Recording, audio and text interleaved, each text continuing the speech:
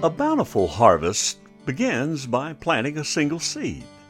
And so it was back in 1892 when that first seed was planted, when a revolutionary new type of medical school was opened in a two-room schoolhouse in Kirksville, Missouri. For it was there that 5 women, 16 men, 2 of which were black, all assembled to begin their training as the first class in the first ever college of osteopathic medicine. Howdy everybody, this is Dr. Lynn Phillips with Osteopaths on Air, a podcast brought to you by the Oklahoma Osteopathic Association. Now, to tell you something about me, I am a doctor of osteopathic medicine, and I'm also kind of like Mark Twain. In other words, we're both lifelong supporters of osteopathic medicine, and we are both big-time storytellers. And that's what I'd like to do in this podcast. I'd love to tell you some stories. Now, this particular episode of Osteopaths on Air is episode number 1. It's in a series of 7. The series is The Story of the life and times of Andrew Taylor Still, the father of osteopathic medicine. Now, I'd like to begin this podcast by telling you a story inside of a story. And that is the story of where I accumulated all of the material for this podcast. And so it all began some 30 years ago. I happened to be staying in a bed and breakfast in Guthrie, Oklahoma. Now, the room that I stayed in was decorated in turn-of-the-century furnishings. It had a bookshelf that was just chock full of old books. To my surprise, one of the books I saw there on the bookshelf was the autobiography of Andrew Taylor Still. I was really shocked when I opened the front cover and saw scrawled there the inscription, "Best Wishes," and that unmistakable signature of A.T. Still. Well, I grabbed that book and hurried down to the front desk and asked if there's any way that this book might be for sale. Well, after a hairy-eyed look and a long pause, she said, "Yes, it is, but I don't know if you can afford it."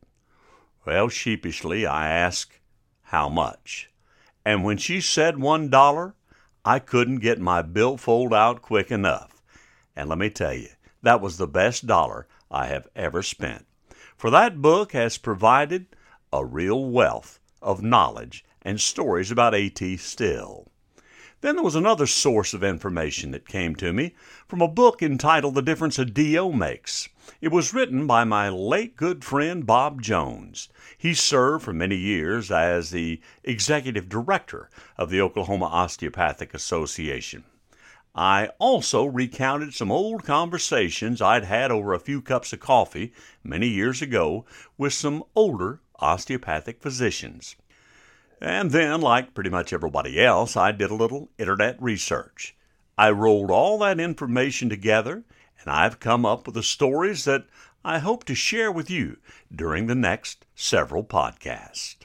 The stories are of the life and times of Dr. A.T. Still, the father of osteopathic medicine. Now, some of these stories will sound like they came straight out of a Stephen King novel, but the best I can tell, these stories are not fiction.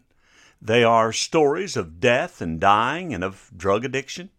The story of the tragic deaths of Dr. Still's wife and 6 children. Bloody tales of anti-slavery conflicts and politics, along with a story of a Civil War surgeon that could amputate a leg in less than 3 minutes, and who amputated so many limbs during one day's battle, the blood in the room became waist-deep. Stories of grave robbing and of dissecting corpses in the middle of the night. Stories of the treatment of cholera, tuberculosis, smallpox, meningitis, all in a manner that was so crude, the cure was actually more deadly than the disease. Stories of the archaic use of bloodletting, scalding, sweating, and purging, and the routine use of drugs like arsenic, whiskey, opium, and laudanum. Yes, these are the stories of why A.T. Still embarked upon a whole new medical profession. It's the story of the origin and the development of osteopathic profession. It's the story of the growth of a profession that began with only a handful of osteopathic physicians. They were forced to endure prejudice, trials, and tribulations, into a modern-day profession where doctors of osteopathic medicine have earned full medical licensure and practice in all 50 states and 85 other countries around the world.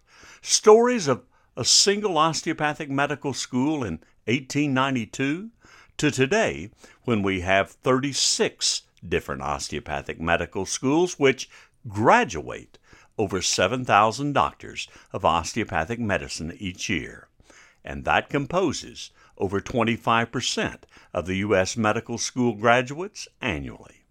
It's the story of a profession that has grown by over 63% in the past decade and over 300% in the past 3 decades.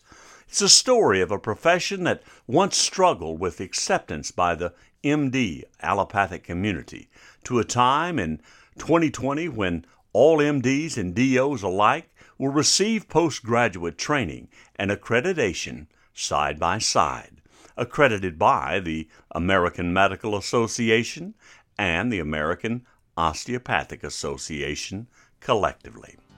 Now, I plan to tell you of the events that propelled A.T. Still on a quest in search for answers and the development of a revolutionary method of the practice of medicine. It's the story of osteopathic medicine.